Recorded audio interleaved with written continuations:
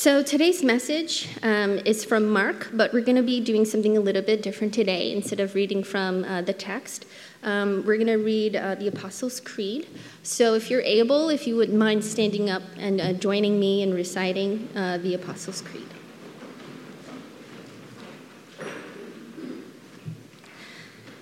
I believe in God, the Father Almighty, creator of heaven and earth. I believe in Jesus Christ, his only Son, our Lord, who was conceived by the Holy Spirit, born of the Virgin Mary, suffered under Pontius Pilate, was crucified, died, and was buried.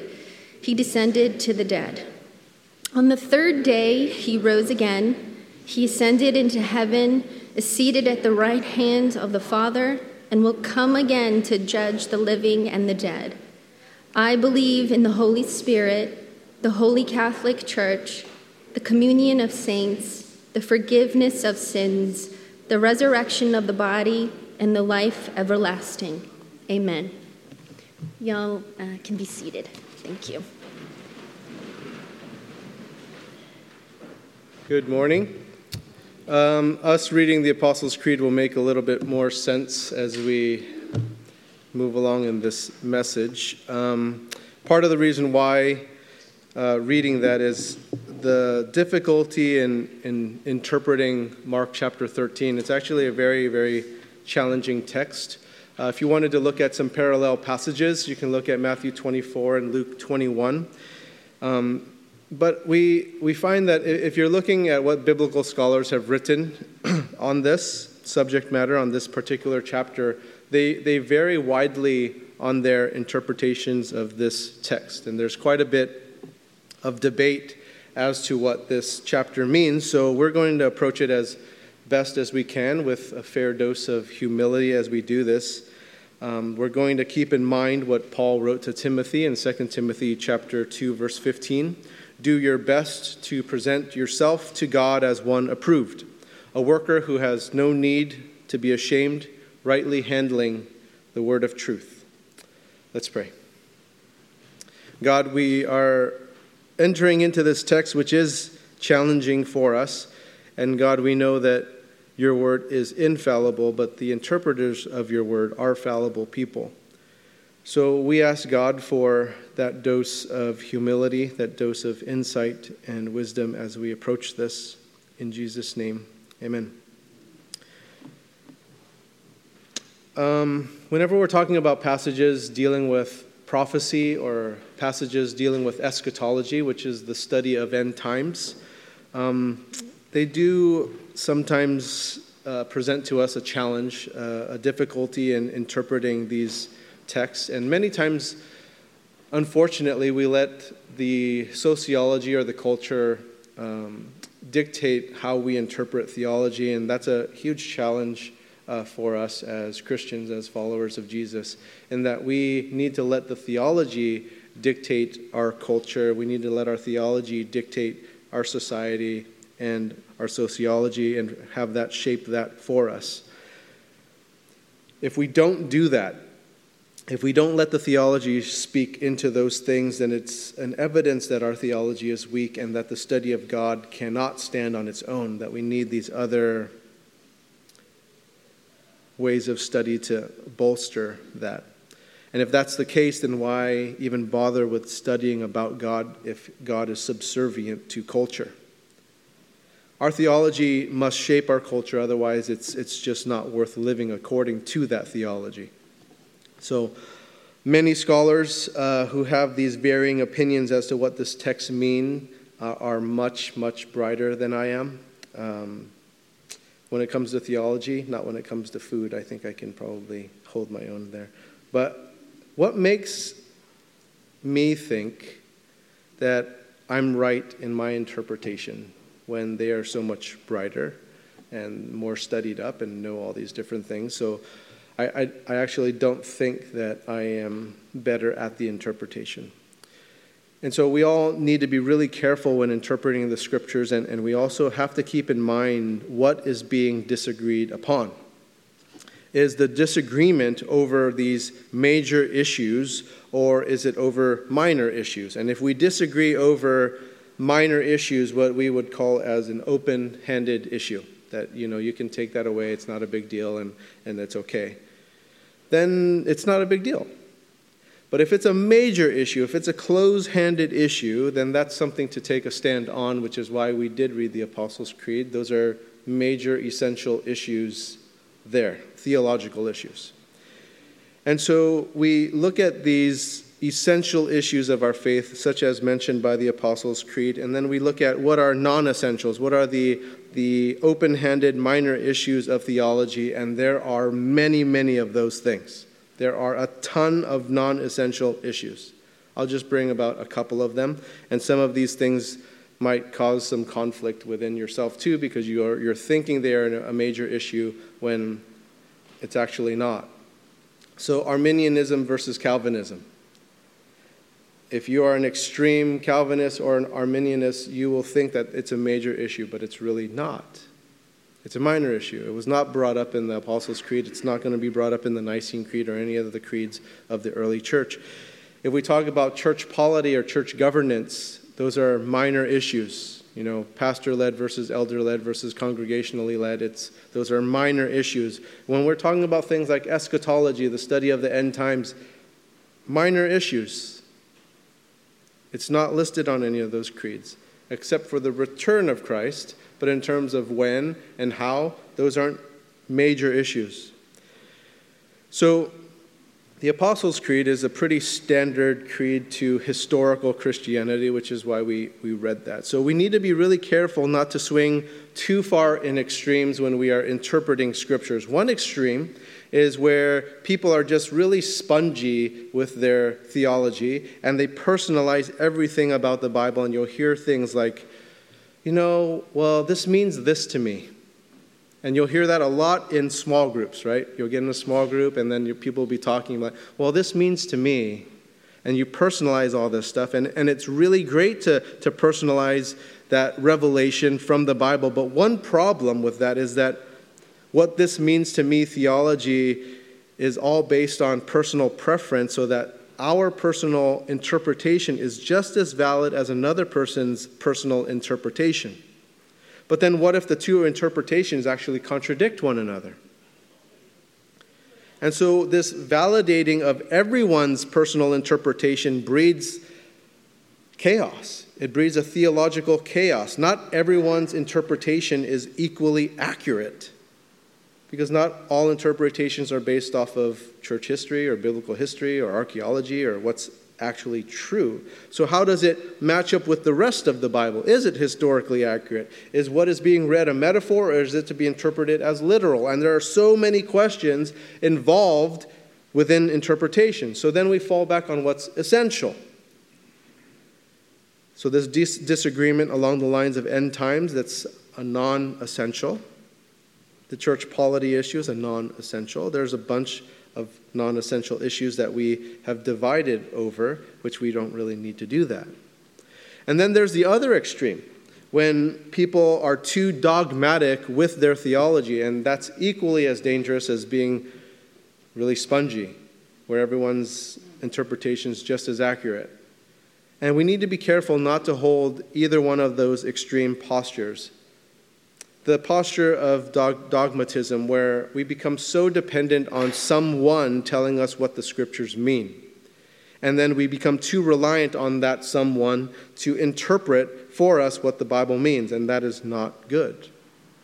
And so sure, there are teachers, there are pastors who have been given the gift of teaching, but there are over a dozen interpretations, scholarly interpretations, for Mark chapter 13, and all of those people would claim that they love Jesus, that they have valid reasons to believe what they believe. They are very well read. And so who's right? Me. No, I'm kidding. It's not me. I'm imperfect. I'm imperfect, and I'm not that arrogant to think that I've got it all right when interpreting the Bible in Mark 13. And there are many people who have dedicated many more hours than I have in studying this chapter than I have. They've written books on this stuff.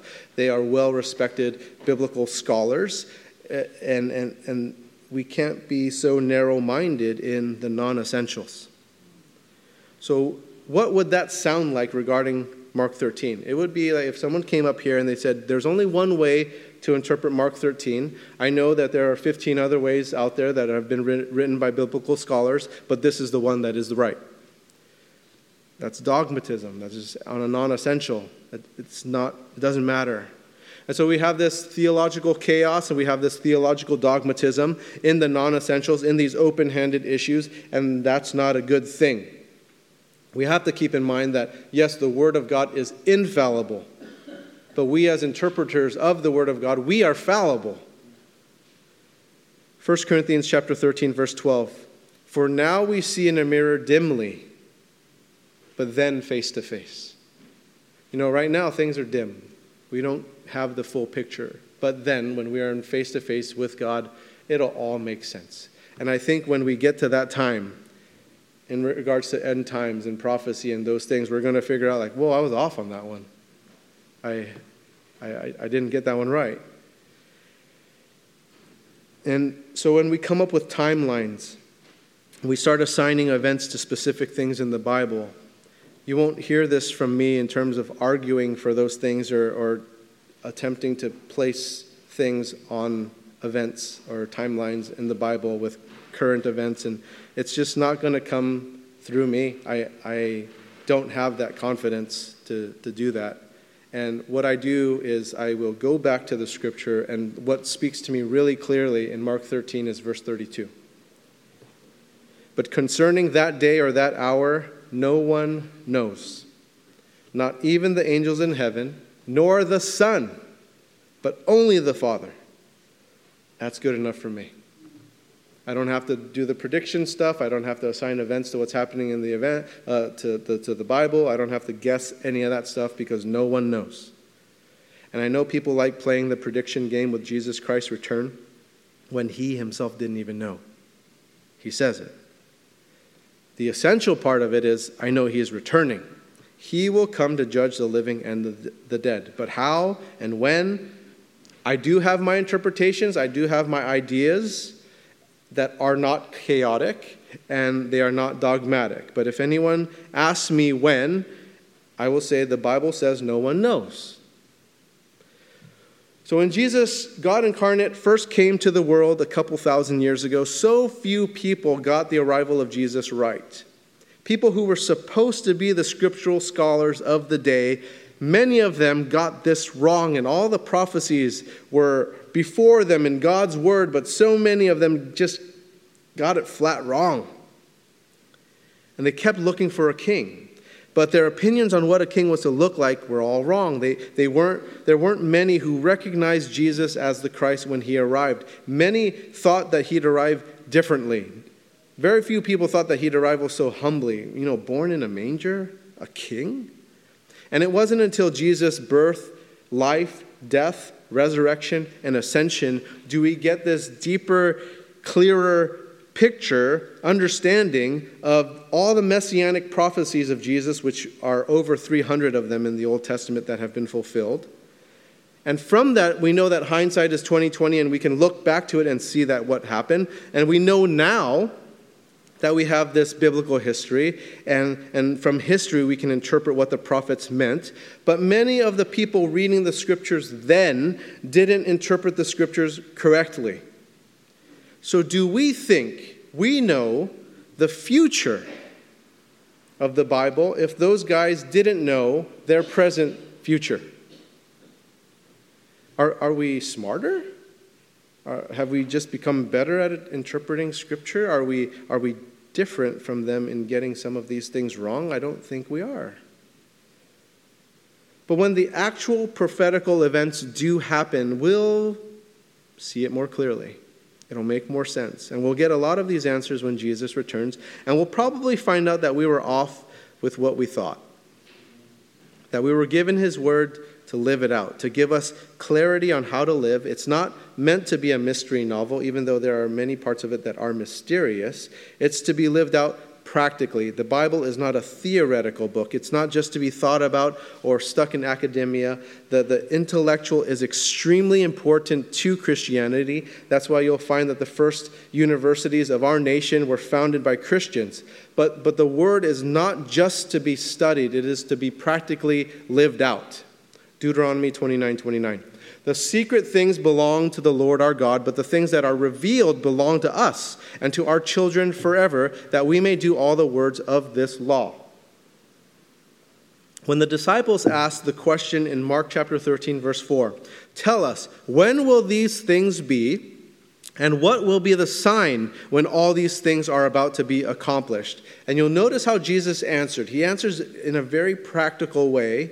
And look at this. In verse 5, he says, "See that no one leads you astray." There's no prophetical stuff. There's no eschatological stuff there, right? He says, don't let them lead you astray. And then you look at verses 9, 23, and 33. It says, be on your guard. Very practical. Verses 33, 35, and 37 say, stay awake. There are these really practical applications as to what we need to do. And it's easy to see what we want to see when reading the Bible, to look for things that back up what we want the Bible to say, to back up our ideology, to back up our politics, to back up our sociology. But what does God want us to see? What does it really say? And so we need to study it with humility and carefully, with persistence, and with really hard work. Just like anything that's worthwhile, we need to put the work in. And Jesus said in verse 31, heaven and earth will pass away, but my words will not pass away. God's words are worthy to be studied with great care, humility, and diligence. And we can take refuge in the Word of God. So with that as a background, we now enter into chapter 13, where we don't have time to go through the whole chapter. We're going to break it up into several studies. We're just going to look at verses 1 through 4 today. So here's verse 1. And as he came out of the temple, one of the disciples said to him, look, teacher, what wonderful stones and wonderful buildings.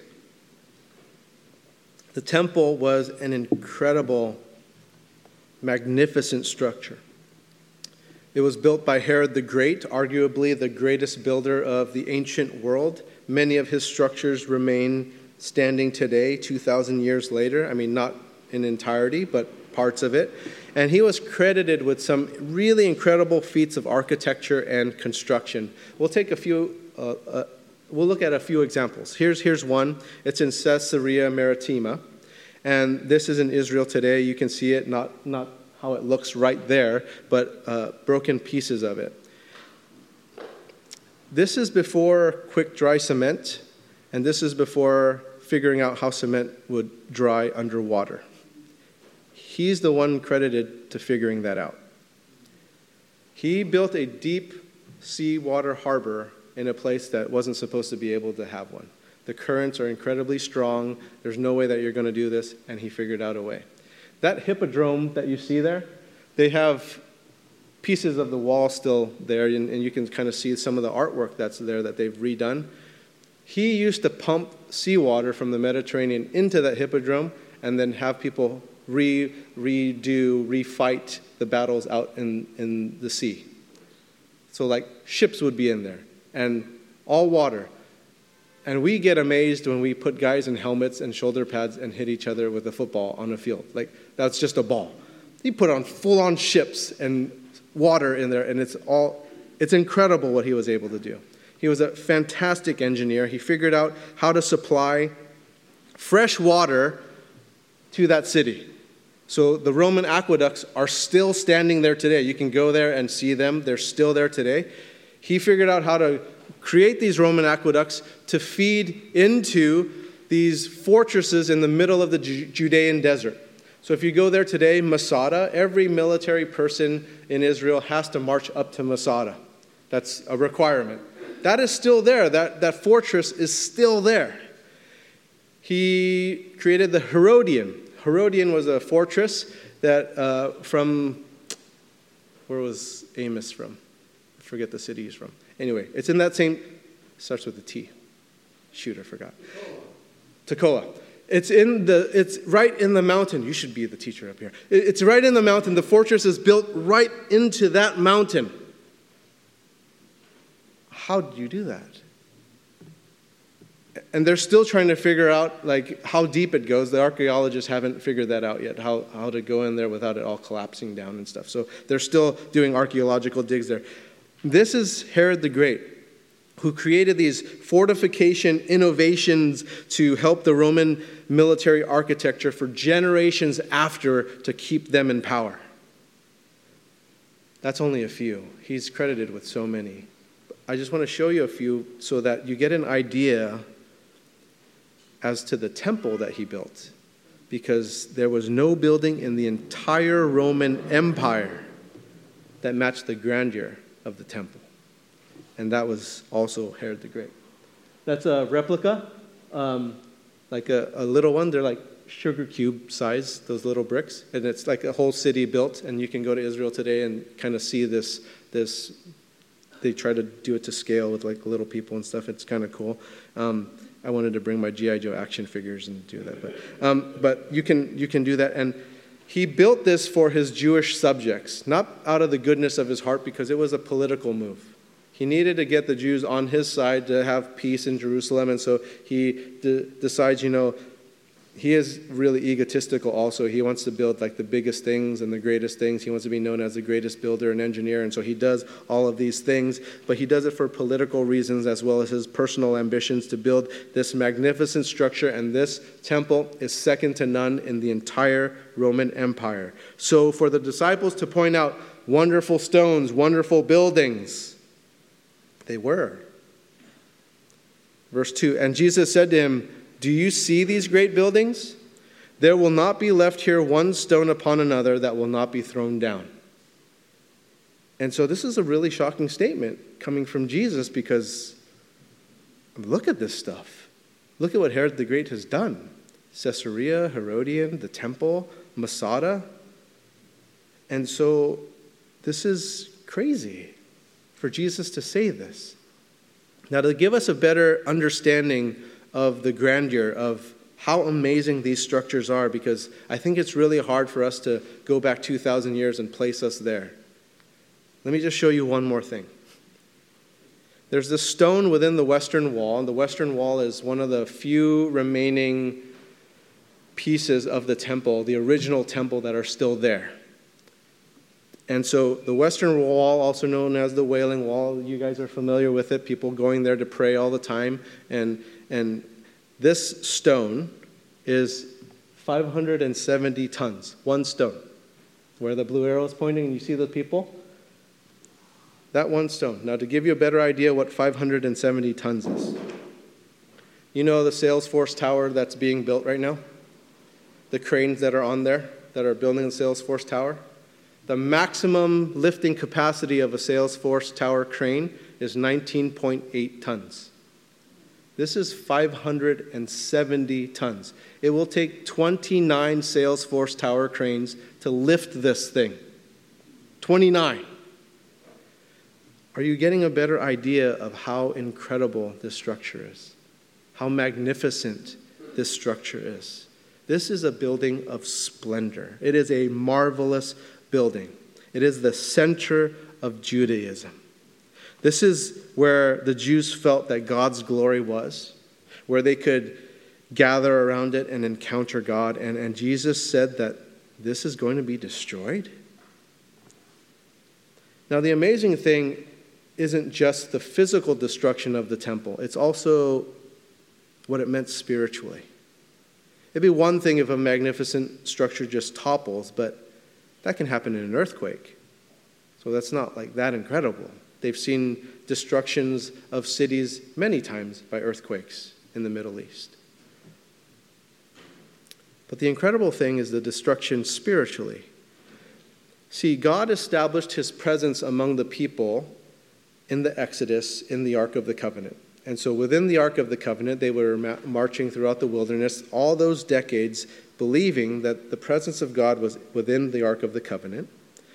And when Jerusalem was erected and the city of David was built under King David, they put the Ark of the Covenant in the Holy of Holies of the temple. And so that is the core of everything they knew of God's revelation. King David did not build the temple. King Solomon built that temple. And so King Solomon built that temple, and then in that temple they placed that Ark of the Covenant, and it housed the holy symbolic presence of God. That was where God was known to them. That was where God's glory was present for them. That's where the Jews encountered God. So when Jesus said, "There will not be left here one stone upon another that will not be thrown down," is a shocking statement, not just physically, because an earthquake can knock it down, but spiritually. Because that is where the prophet Isaiah said that the Lord was sitting upon his throne, high and lifted up, and the train of this robe filled the temple. That's the temple. So are you saying it's going to knock God out? That his presence is no longer going to be here? The very temple where in Luke chapter 2, this happened, in verse 25, starting in verse 25. Now there was a man in Jerusalem whose name was Simeon, and this man was righteous and devout, waiting for the consolation of Israel, and the Holy Spirit was upon him. And it had been revealed to him by the Holy Spirit that he would not see death before he had seen the Lord's Christ. And he came in the Spirit into the temple. And when the parents brought in the child Jesus to do for him according to the custom of the law, he took him up in his arms and blessed God and said, "Lord, now you are letting your servant depart in peace according to your word. For my eyes have seen your salvation, that you have prepared in the presence of all peoples a light for revelation to the Gentiles and for glory to your people Israel." It was where God showed up. That's where Jesus showed up. This is where Simeon felt like he could die now. And then as Jesus grew up and he was filled with wisdom, his parents went to Jerusalem every year at the feast of the Passover. When he was 12 years old, he was sitting there, and the feast ended, and people started going back home. Jesus stayed behind in Jerusalem. His parents are looking for him, but they can't find him. And after 3 days of looking for Jesus, they finally find him in the temple, and Mary was pretty upset. And Jesus said to them, and it said to him in Luke 22, verse 49, "Why were you looking for me? Did you not know that I must be in my Father's house?" His Father's house. Right? But the temple that he entered in Mark 11, where he found that what was to be a house of prayer was turned into a den of robbers. And those things happened in the temple, and they had great spiritual significance, which is why he's so upset. And now it's going to be destroyed. Verse 3 of chapter 13. "And as he sat on the Mount of Olives opposite the temple, Peter and James and John and Andrew asked him privately." So looking from the Mount of Olives, here's a slide here. This is taken from the Mount of Olives. Looking down, you'll see a valley of green. That's the Kidron Valley. You'll see before that a Jewish cemetery. That's where Orthodox Jews have buried their dead. Right across the way is the wall of the city of Jerusalem, and right before that is a cemetery of Muslims that they've built there because they know that the dead are considered unclean. And so Messiah is prophesied to walk through that side of the wall. So Muslims believe, hey, if we put the dead there, then Messiah can never come back because he can't enter through this dirtiness, through the dead. But you just have to move it. So then I don't get the logic. But anyway, that's there. The Dome of the Rock is there. The temple's left of that, and part of the temple exceeds over to where the Dome of the Rock is. This is the viewpoint that Jesus is talking from, and the disciples that are there, the Mount of Olives, still there. Verse 4, "Tell us when all these things will be, and what will be the sign when all these things are about to be accomplished." But it's funny, but they didn't ask why. Right? They ask when, but they don't ask why. Why would it be destroyed? Why would the temple of God's presence, God's glory, why would it be destroyed? Well, it's not needed anymore. Matthew chapter 12, verse 6, it says, "I, Jesus, tell you something greater than the temple is here." What? How could something greater than God's presence be here? Well, God personified is probably a better thing. And so the destruction of the temple was a judgment to their spiritual blindness of the people, and it was because of the temple that they were blind. It made them into people who were really greedy. It made them turn this place into a den of robbers and not a house of prayer. It was not a fruitful house. It was a place of an empty religion. And rather than acknowledging what they had turned it into and repenting of it, they wanted to kill Jesus. Jesus, who was the ultimate sacrifice, and no future sacrifices will be needed after him. Hebrews chapter 10, verses 12 through 14. But when Christ had offered for all time a single sacrifice for sins, he sat down at the right hand of God, waiting from that time until his enemies should be made a footstool for his feet. For by a single offering, he has perfected for all time those who are being sanctified. So with Jesus' sacrifice, there was no longer a need for the temple because access to God was open through Jesus' death on the cross. See, that curtain in the temple was torn in two. We have a slide of this. If you could keep that up for a little bit. That purple curtain that you see there was a barrier to God and the Holy of Holies, the inner sanctum of the temple. And that curtain was torn in two at Jesus' death on the cross, literally. Symbolically, it means something, which we'll get into a little bit later, but literally, that curtain ripped at Jesus' death. And so this curtain separated the Holy of Holies, the inner sanctuary inside the tabernacle, separating the Holy of Holies from the holy place. And this Holy of Holies was this sacred room that only the high priest could enter into once a year on the Day of Atonement.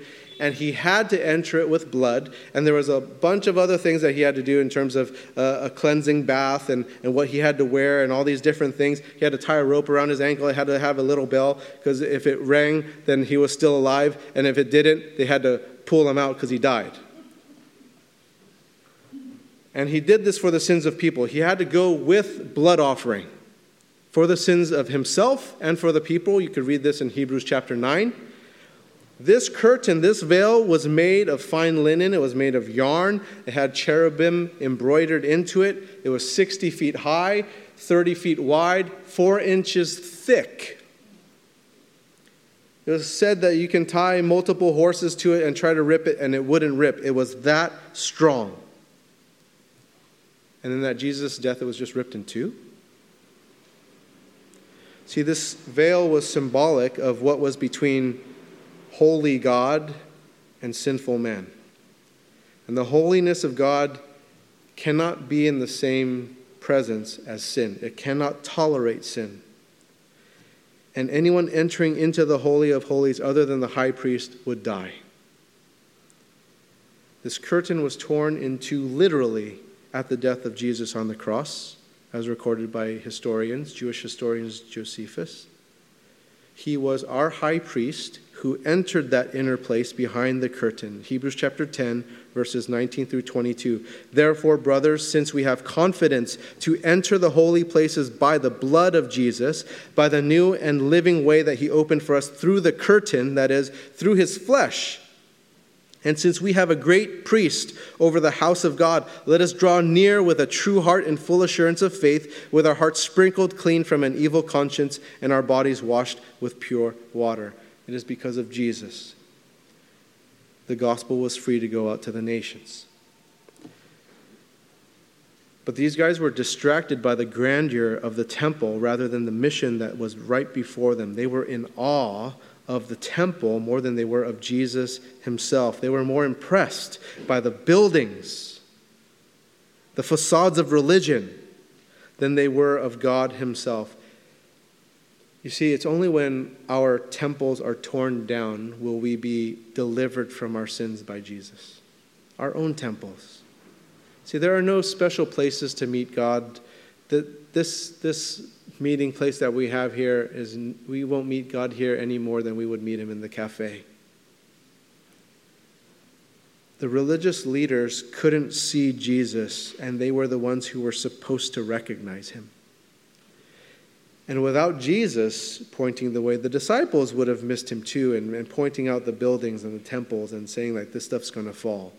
See, it's only when we come to the place where we realize there's nothing we can do to earn our way into the kingdom of God, when we think we can possibly be good enough to enter into the kingdom of God, when all the stuff we depend on until they crumble like the temple, and we look to Jesus Christ, can we enter into the presence of God.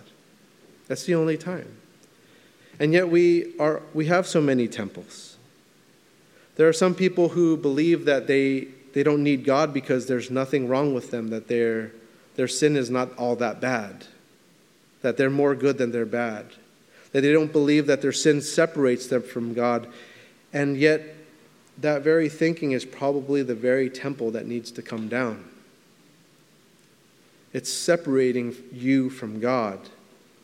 It has become your crutch to keep you from God. It keeps you from repentance and believing in the gospel. And so this morning, if you're going to take away anything, it's to figure out what is the temple in your life that you are so reliant on and so dependent on, and your crutches they're acting as your crutches. You admire it so much. You're saying, it's so beautiful, it's so wonderful. And it could be your politics, it could be your ideology, it could be your value system, it could be some relationship, it could be materialism, money, it could be whatever it is. What has captured your attention so much that it keeps you from seeing God? Where you think that you see God in that certain thing when he's actually not there at all. And that needs to come down. That temple needs to come down. And you and I can't possibly do enough to be holy. We're just not. We are outside of that curtain. But we don't have to worry about that anymore. Jesus ripped it. He did it. So why did the disciples ask when? Why don't they ask why? This is why they ask when and not why. Because they feel that the end of the temple means the end of the age, like the end of all of the world. That's what that means. So why ask when? Because it doesn't matter. Because if that's the end, then it's the end. Because they cannot imagine a world without the temple. It's impossible because God's presence is there. So when Jesus said the temple is coming down, they automatically thought when, because when that happens means it's the end of the world. But that didn't happen. It wasn't the end of the world. The temple was destroyed, but it wasn't the end of all things. It was simply a foreshadow of the destruction to come at the end of the age. And so the destruction of the temple happened in 70 AD. And that destruction at the end of the age, we are obviously not there yet. But both of those prophecies are within Mark chapter 13. And we'll take a look at this more closely next week and the weeks to come. But here's just a sneak peek of what's to come. Let's just look at verse 7. Because a lot of people who focus a lot on biblical prophecy and eschatology will look at this phrase, and they will read this time and time again and point to, we're living in the last days. Be ready. I agree. We are in the last days and we're ready, but let's look at this. And when you hear of wars and rumors of wars, do not be alarmed. This must take place, but the end is not yet.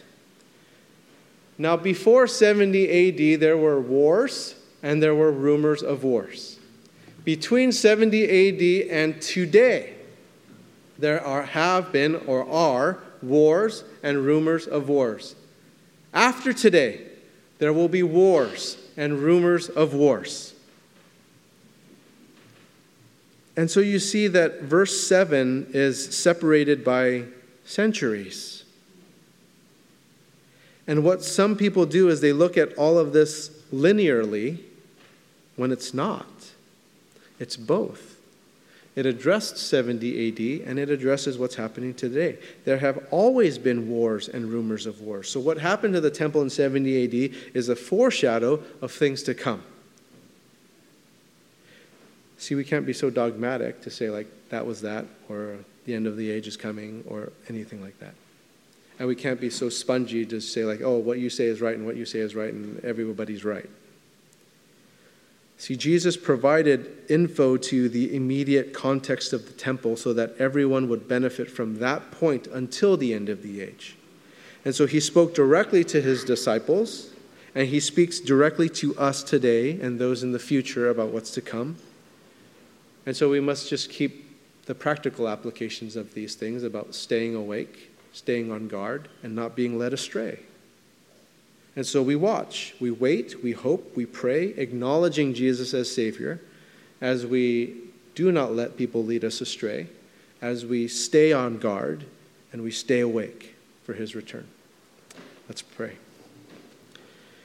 Lord, I pray that we don't get caught up in all of the drama of people shouting from the rooftops about the apocalypse. But God, there's work for us to do before that time comes. And so may we be focused on the souls that need to be saved, that need to be able to see what you did in ripping that curtain in two. God, we are fallible people, and there are so many temples that have been erected in people's lives. And many of those temples are really, really good things, just like what Herod the Great built and just what Solomon built. But sometimes they have to come down, even though they're so magnificent, because they keep us from seeing you and acknowledging who you are. And so whatever that temple is, God, whether it's an ideology or a value or politics, relationships, things we place such adoration towards and admiration that it's blinded us to be able to see you. I pray, God, that those things do get torn down, that we are able to see you more clearly, and that we would be more about your mission than we would be about observing great temples. God, you're not about recognizing old relics, even though they're cool and neat, but you are a living God who is ushering us into eternity. And so, God, may we be diligent in studying your word and knowing it. In Jesus' name, amen.